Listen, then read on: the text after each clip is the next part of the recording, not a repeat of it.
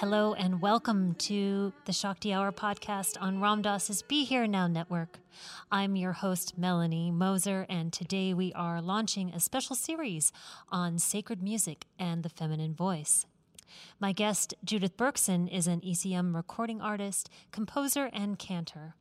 She and I met many years ago at Zebulon in Williamsburg, Brooklyn, and I was so taken by her singing and performing that shortly after I became her student in both piano and voice.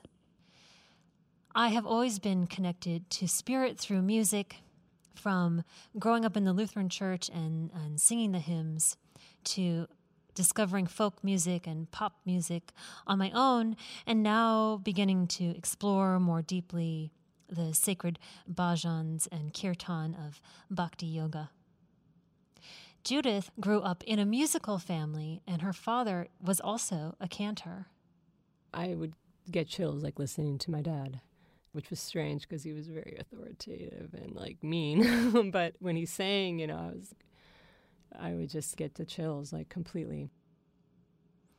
I had never been to synagogue, so I was very intrigued to learn more about the cantorial tradition and the Jewish service.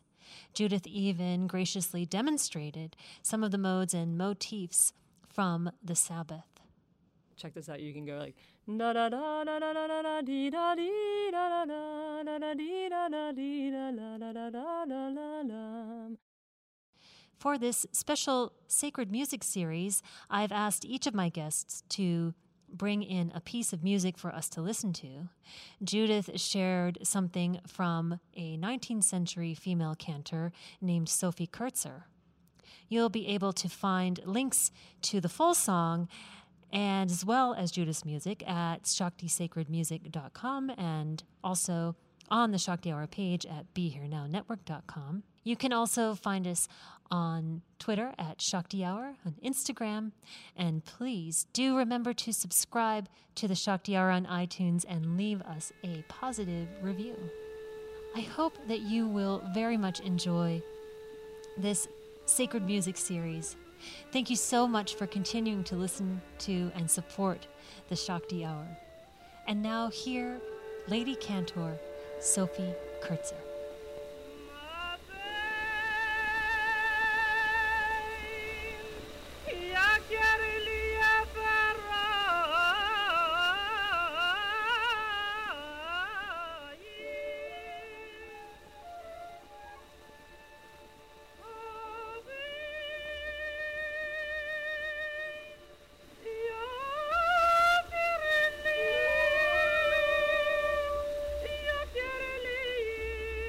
So I'm here in the studio today with my lovely dear friend, Judith Berkson, who is a composer, musician, and cantor, and who was my piano and voice teacher for, what was it, a year?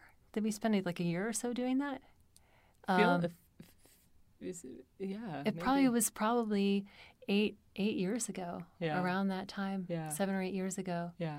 And I thought of you immediately when this idea came to mind, because I had this inkling that you had this other life that I'd heard you talk about as being a cantor, but I didn't really know what that meant, and I didn't know what that had to do with the work you were doing now. But I respect and appreciate you so much as a musician and a teacher, so I wanted to share your story with the listeners.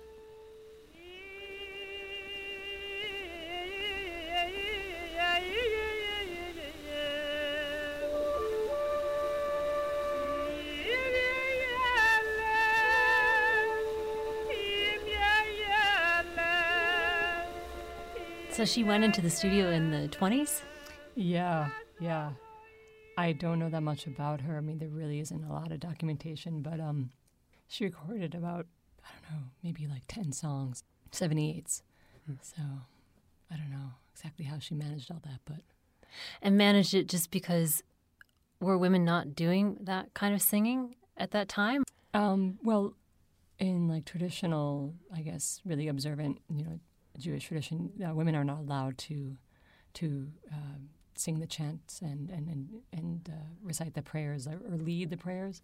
So she wouldn't have done this in a synagogue setting at all.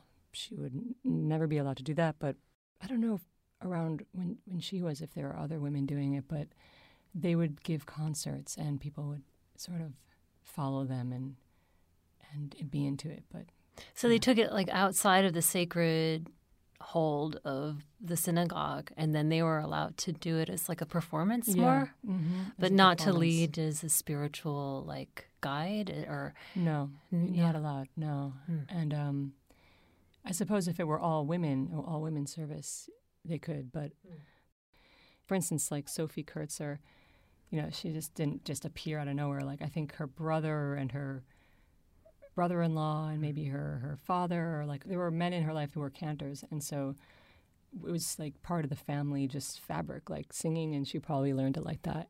And so the singing is so stylized. Is that her? Is that just her singing? I mean, all the ornaments, it's so complex. Yes, it's complex. It's like a modal tradition. So there are these scales that correspond with different times of the day, different holidays, similar to maybe like Indian raga or something like that, where it's like you use the mode to for these different specific times. And then within that, you can improvise within that mode.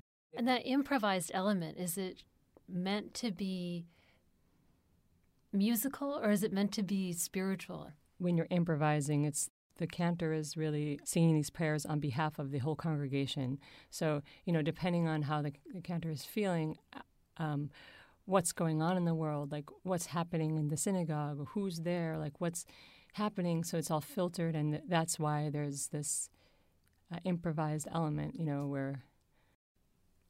And people would understand that and value that. Like if the cantor was able to really communicate what they were feeling and reach them or touch them, like that was what gave them value. It's improvised melodically, but the words are the same, or are the words also, is there also a motif of words that you get to draw from? No, the words are very much set, but I suppose the words really take on different meanings depending on how you're singing them and how you're phrasing them and how. So yeah, it's all interpretive. And I was looking into this actually this past year, and I was reading that it's like famous the Maharil, this like rabbinic sage of the Middle Ages, basically said that the music and the text are like inseparable. I can hear the cantor singing, and I don't know. It's so together. You can hear the cantor, but you almost know what they're saying anyway, like because of just the way it's going, the theme or what's happening. You might not even catch everything that they're saying, but it's just so together, I think. Yeah. The sound and the word are one. Yeah. Mm-hmm. And transmuted through spirit, through the individual spirit. Yeah, and feeding off of what what they're feeling from the congregation, and that's the state that you're in. I get the sense when I'm either listening or when I'm doing it myself. It's like palpable, But like you're a medium. Yeah, I think there's something like that. And that drew you in. Like I know, a little bit about your past. I mean, similar to Sophie, in a way, from a family of people involved in music. I don't know if your family was involved in music in spirituality or how that happened for you. Yeah, well, my dad's a cantor, so I grew up in it, and singing with him and performing with him in my family, and being dragged to like every single cantorial concert ever. But that kind of singing, I felt when I would hear my dad do it, that very emotional. The voice is cracking. There's this intensity. It sounds very old. It doesn't sound necessarily like. Like something that's light and current. It's like very heavy. And I thought, oh God, that's something I'll never do. I never want to do that. Right. And the crazy thing is just like one day, as a young adult, I was doing music, and if something was there, like that sound came out. It just came out, and it sounded like that. And And it's like one of the only things that I do musically that it's just so natural. Like I don't really even have to think. It just comes out. And I don't know if that's because I've heard it so much, and of course I work at it, but it's just effortless in some ways, and I don't understand it. So, and tell me about that moment, like when it came out. I think maybe I was in music school, and at first I don't think I was very eager to share it because I just thought like nobody would really care about it in some weird way. Like my dad said, "Oh, there's this synagogue near Boston, and the cantor just died. I think you should go there." and a male cantor. Yeah, a male cantor. Yeah. Died like of old age. Of old age. Yeah. I think you should go there and try to get hired there. And I had like no experience except from growing up in the tradition. So they tested me out. They had me sing, and they're like, "Okay, you're hired." And so I said, "Great." I'm like, "Now what?" And so that summer I went and studied with my father like pretty intensely, and we went over everything. And I kind of knew a lot of stuff anyway, but we really studied it. And I started doing that job. And it's a job. I mean, you're calling it a job, like. Yeah. It's well. It sounds a bit like a calling to me. I mean, it sounds like a calling, and it feels like it was in your lineage, as it was in Sophie's, and then it like was called out of you, and then it just happened to be that this cantor died, and here's this synagogue for you to step into. Yeah, I think that may be true, and I think that's something that I sort of struggle with because like a lot of my musical identity is about striving to learn and grow and push myself to challenge myself. This just seemed like, oh, that's just something that I do, That being said, when I do it and when I'm doing it, I'm transformed. Like it's just, I'm completely inside of it, and I love it, and I feel very, like, it's very deep to me. But for so long, I felt like, well, no, I didn't really tell people I did it because I didn't think people, would understand what it was. What, you're a religious leader? Like, that's weird. Or you're in a synagogue? That's weird, or you sing like that? That's strange. I had a different identity outside. So I kept it really private. But people, you're saying like people would care, but you're going, and how many people are sitting there in the service? Like how many people are there with you that are participating with you in that? Like there would be wonderful people. Oh, the best people. Like and it's funny because when you're in a synagogue, at least when I was growing up, there are the cantor people and there are the rabbi people. The people that gravitate to the cantor, and the people that gravitate towards the rabbi. This is just a generalization. It's not like totally 100% true, but there are people that just love the music, and that's how they experience the religion. And then there are people who are, more about the teaching. It's a lot. Yeah. I mean, it's not light fare. No. It's not light and easy fare. I mean, it's really intense. Yeah. It's really, and what we listened to was that. What's the context, or what's the word? What's the prayer for? Do you know? Yeah, I mean, for that one, it's particularly intense time of year. I should say that like pieces like that.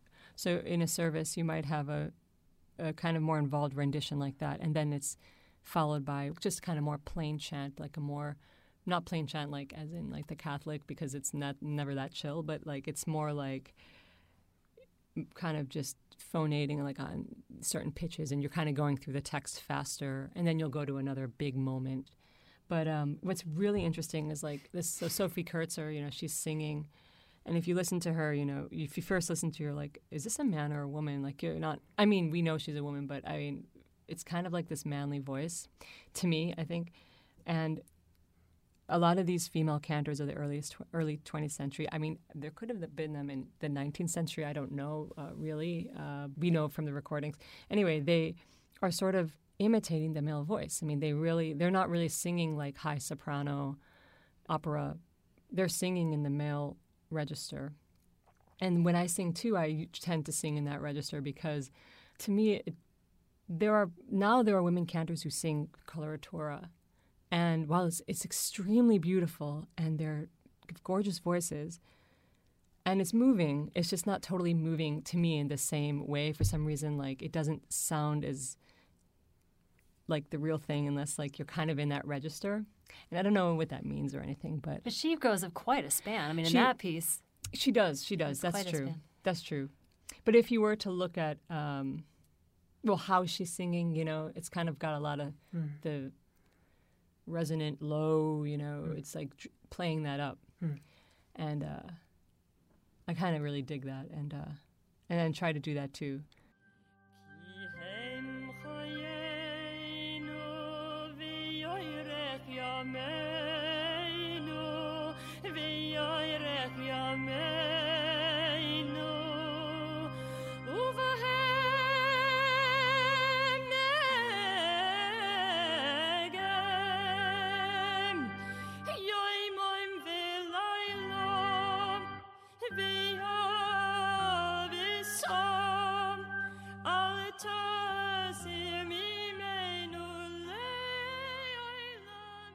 Is it something now that you hold as your own, like, spiritual practice?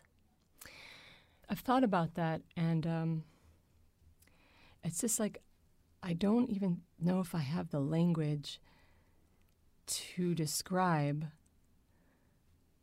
exactly what it is, but it's like also like a effortless spiritual practice. So it's like as soon as I'm singing the sound and I know that the sound is that sound, and that sound I can't say what it is, but I know the sound. I know when it's the sound and when it's not the sound. And when I'm doing that sound and in that space, I'm very connected to something. I think I actually am transmitting through the sound. Like I feel like I'm in conversation with all the sounds before and all the voices that have done this before. I feel like it was passed down, and I really feel connected to that lineage. And there are no words. It's just that.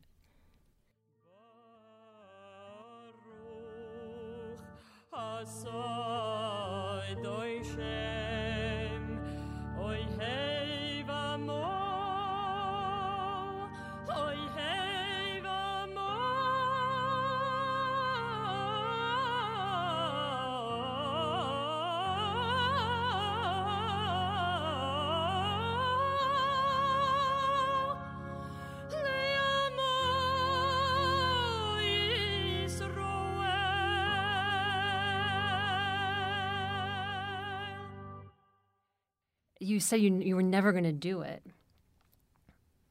Like that was your idea, right? Yeah. And I'm curious about two things. One, if you have an early memory of that communal experience in witnessing your father or somebody else doing it. And two, how doing it has shifted your relationship with the Jewish faith. I would get chills like listening to my dad, and which was strange because he was very authoritative and like mean. But when he sang, I was like, I would just at times get the chills like completely. And then when I went to hear concerts of other cantors, similar, and then also, he also dragged me, to watch opera, and it had a similar kind of feeling. So I think I maybe had those feelings as I would think maybe a lot of people do. Well, you shared about getting chills, hearing your father, and that being in contrast to maybe being in the home environment with him. And that could be kind of intriguing. I could see that being really intriguing. But then I was curious about how your relationship with the Jewish faith has shifted as you've come into, over time, mm-hmm. and as you've come into being in that role yourself. To be honest, I've been very conflicted about it, which is also why I've hesitated to. There are more official channels to go through. There are accreditations in schools, and like where my father went to the Jewish Theological Seminary here in New York, and I never did that, or or taking it as a full-time position and really like immersing myself in it, which I haven't, for reasons.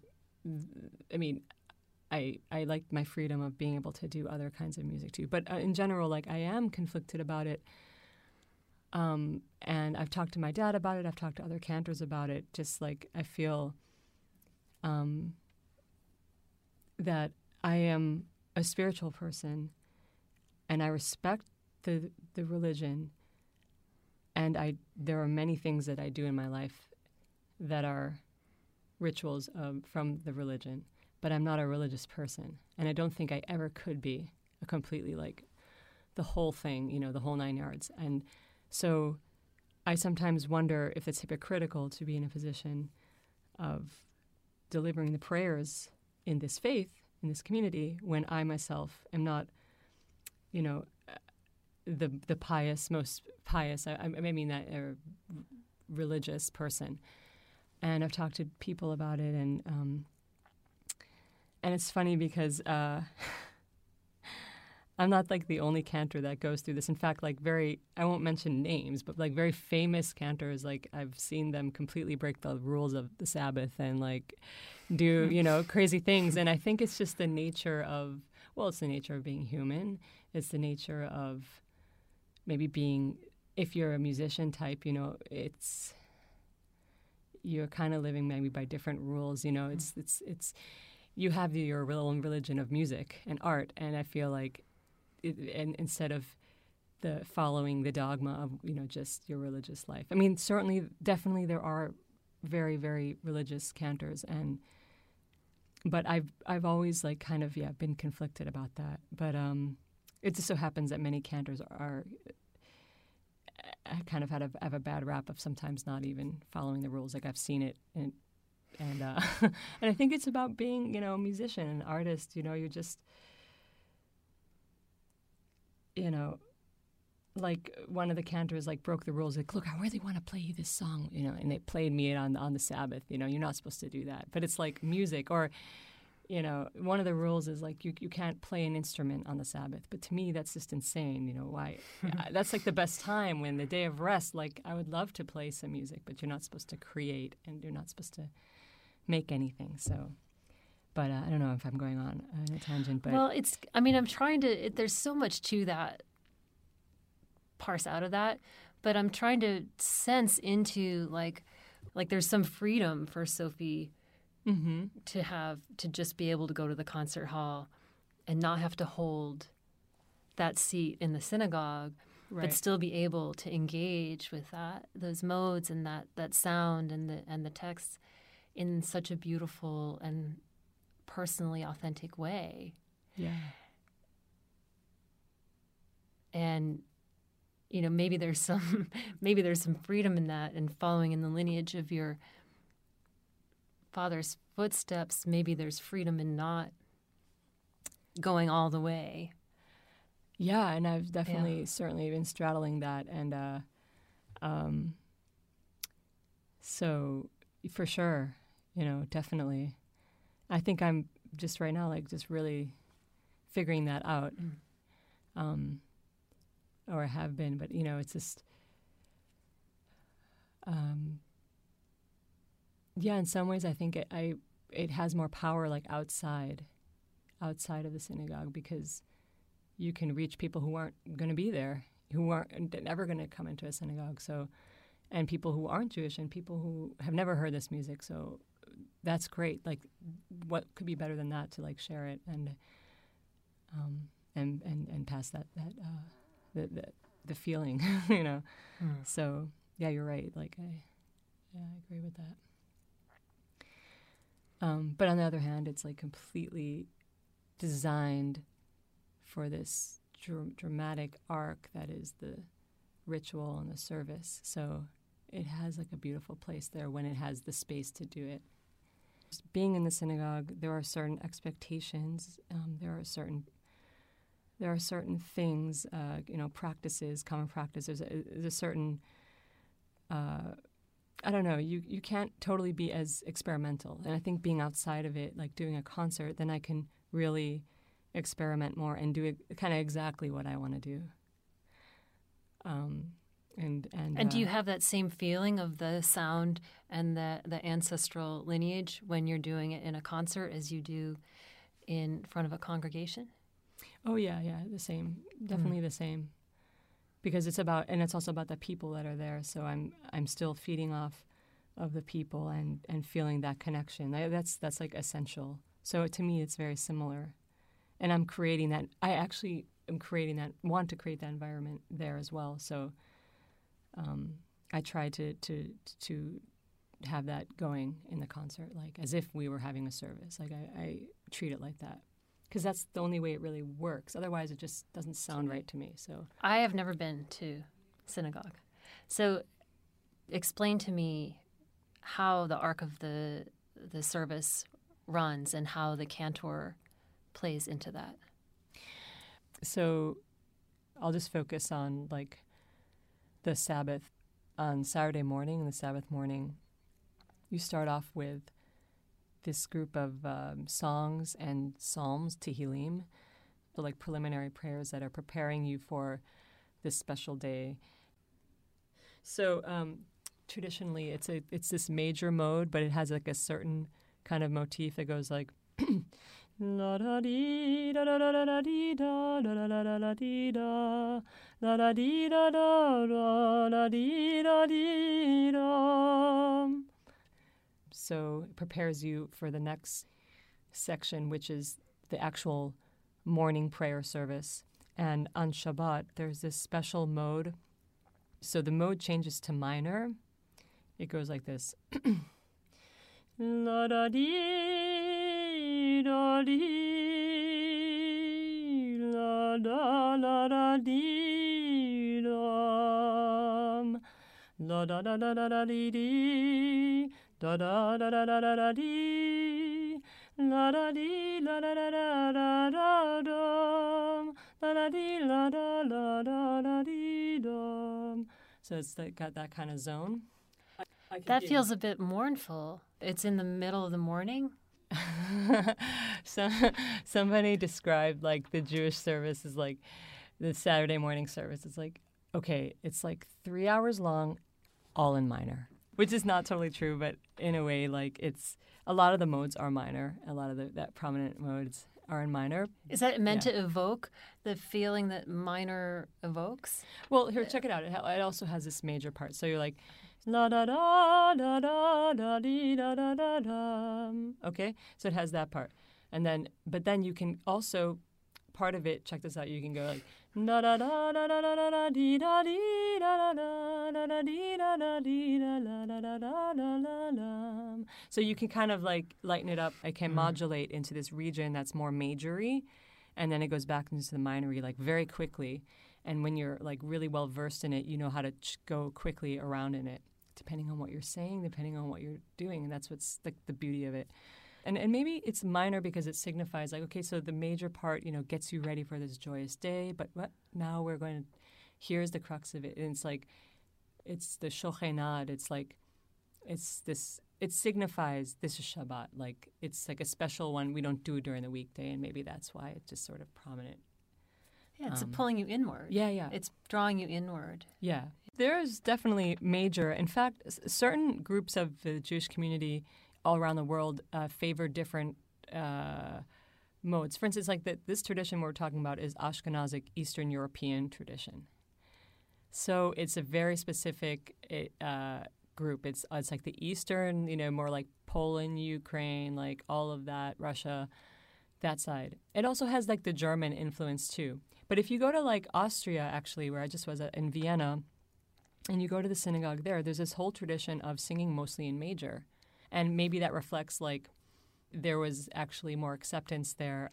Or maybe they just favored that music because maybe in Germany major is more prominent and just like their surroundings. And certainly like several other music traditions. There's the Sephardic, which has nothing to do with what I'm talking about. I mean, they have totally different scales. But here's what's the most fascinating part. Like in Eastern Europe, maybe there was more minor because, I mean, they were more oppressed, they were more poor, they were more pogroms, and they were longing more. It was like a sadder environment. It was like a cathartic thing to feel the sadness in their music, and it was important to them. I think for sure that might play into it. And also I think that like the way that we hear minor, the minor mode is probably very different from, let's say, like if you're in the Middle East or Egypt, or like, you know, like a lot of the Middle Eastern musics also have minor, but I don't think that they view it in the same way. I think that the way we hear it might be different. Like to them, it might actually be a very calming, regal, like, I don't know, spiritual mode where it's not really sad. You know, because there's a lot of minor in Middle Eastern, like Egypt. I'm trying to think where else, like all around. It's a different expression of relationship with spirit. Yes. And with the land, yes. and with the place. Yeah. Yeah, it has a different meaning. And the trials of the place. So if you're having that experience in a desert, say, yeah, I mean, it's not necessarily mournful, but it resonates in that space. You know, you wouldn't want to be singing absolute major scales in the middle of looking out on. It wouldn't make any sense. You'd be insane. Exactly. Yeah. Whereas, like, if you're in the forests of, like, Germany, you might, I don't know, you know. You like feel more supported, and, and the bird songs are there, and they're mimicking that and all that stuff. Yeah, who knows? Like, exactly. It's funny because, so traditionally, cantors have never really had the prominence that rabbis have had. Rabbis are extremely steeped in the words and the Torah and the prayers, and, you know, extremely knowledgeable. But I think the cantor, like, it was sort of a lowly position because I think the rabbis didn't really want to be bothered with the singing of the prayers. They wanted to focus all their energy with the study. In Judaism, I think, you know, it's really about study and learning and going to the text and really parsing it, and that's a beautiful thing to do. You know, you study a page of Talmud and you look at it, and it's so deep. You get right into all these issues, and every side is looked at, and it's amazing. And it's like it's a spiritual experience. But then the music is, they didn't want to spend time with the music, and you know, that's like beneath them. But it's definitely the way that I mostly relate to the tradition, the music. Yeah. How does the experience of sharing that and being in that flow compare to creating other music? I tend to want to have that kind of like communion feeling, with a communal feeling. No matter what I'm doing, I want to feel like connected very intimately with the people that are there and with myself. Like, and that involves like being very vulnerable, you know, exposing myself, or, you know, like emotionally, and then so I think there's some connection there because I'm always looking for that, whatever music is happening. I don't feel like I've really done something unless I feel that. So I think it's the same kind of feeling. I'm also like gotten back into microtonal music, so that's like where I will sing notes in between the notes. I'm like very into exploring that. Have we talked about that? I love it. Notes in between the notes. Yeah. That's like my favorite place. Yeah. I would love to be there. I think that you would just love this. In the microtonal thing, so I studied that with my mentor, Joe Maneri, and really like in my early 20s, really got well-versed in the singing of it. Just like in the past 4 years, I've gotten back into it. And what's so interesting about singing microtonally is like I truly feel like it's another spiritual endeavor, because you're like creating these harmonies that are functioning. I don't know. You're like hitting wavelengths that can be like extremely like potent healing, or even put you in a space where you're, you know, I don't know, it's just not the normal, like a different kind of space. And I'm really interested in that, like being surrounded in vibrationally? That space. Vibrationally, yeah. Resonantly within absolutely. your body and and around you. Yes, for sure. Yeah. And you're really creating that yourself. Yeah, with my own body, and then like I feel like it's resonating, and like it's like this circle with other people, and I feel like creating these environments. Yeah, so I've been very much like into that for myself, as well as like wanting other people to like experience it with me. I did want to also just say the thing that we were talking about outside, which was just how moving it is for me to sit and have this conversation with you, having met and engaged with you musically in a completely different context, knowing that this is part of your past and part of your upbringing. It's so, revealing, mind-blowing to me how steeped you are in this tradition and how much you've been holding the seat of, whether or not you like the name, a spiritual leader through voice, in synagogue for many years. And so, as I was saying, part of why I kind of wanted to explore this whole topic was to bring some light to the vibrant spiritual lives of artists and musicians and people creating today, and allow that to be a part of our consciousness exploration. You don't just have to go to a yoga studio or to a synagogue to be having a spiritual experience, and to allow us to share these traditions and these things that we were steeped in that still move us. Yeah. I think I've been having more of like the courage to do it like publicly with friends and sharing, and because I have the personal relationship with people in the synagogue, and that's very beautiful and personal, but to invite that like more with a broader view of like all of my friends and all of the people close to me and people I don't even know yet. But and I think the reason why I'm having more courage is because I've sort of sorted out what it is that's going on, which is, I mean, not completely sorted it out, but so there's this thing that's going on, and like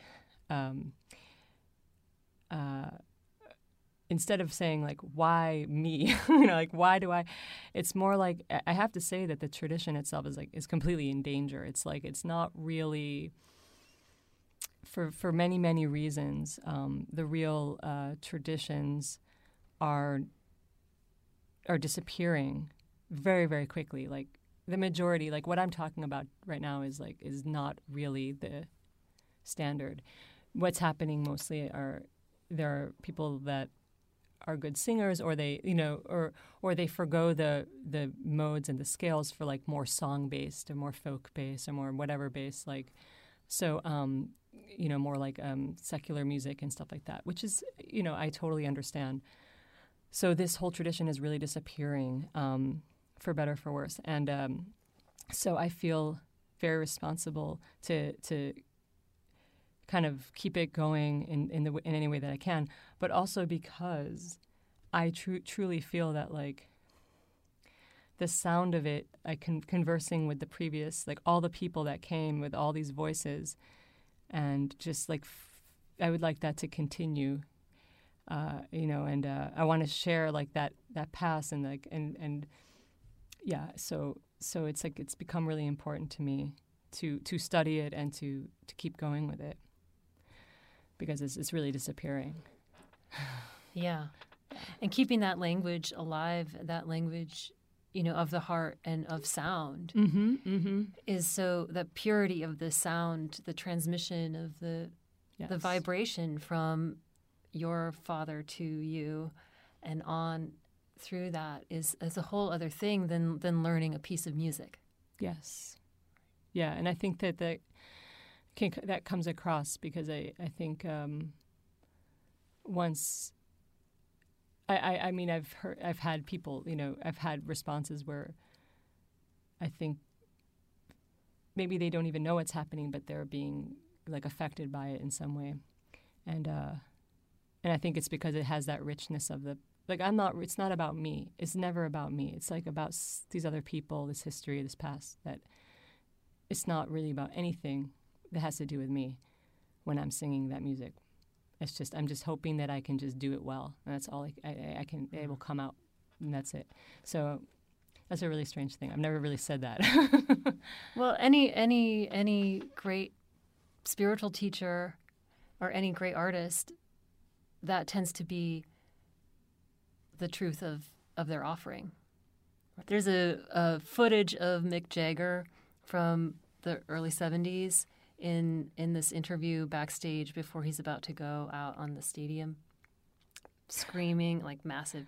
And this British interviewer is kind of prodding him along and asking him these questions and trying to, get him to be like a rock star, And he asks him this question.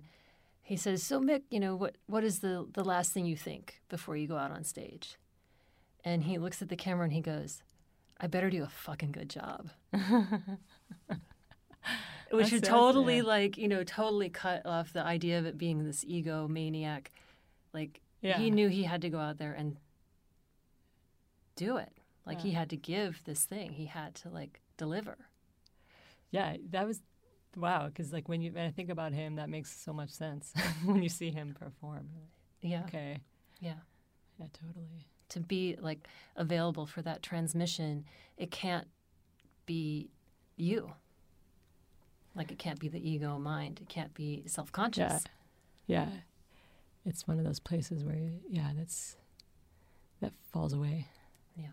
Well, thank you so much, Judith. This was such a treat for me to get to spend this time with you talking about this stuff in particular, and I feel like we could spend hours going deeper into it. And so I'm just super grateful that you took the time to do it and to share that with me. And I can't wait to hear the new work that you're working on. And also, I want to come to a service when you're being a cantor sometime and experience that. So. There was a time in my life when we were really super close and we were working together on music, and it was just a beautiful experience, teaching and learning together. And you're a very special person to me, and I'm just so happy that you brought me into this amazing project that you're doing. I'm blown away that you even asked me, so thank you. I feel the same way. It's a spiritual connection. Yeah, for sure. Yeah.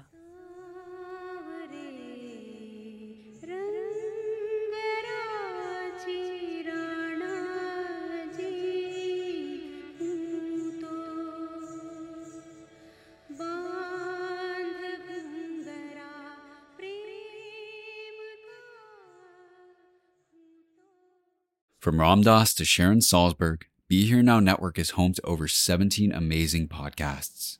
But we can't do it without your continued support. Donate at BeHereNowNetwork.com/fundraiser to receive an exclusive gift and help us continue to deliver over 5 fresh podcasts each week.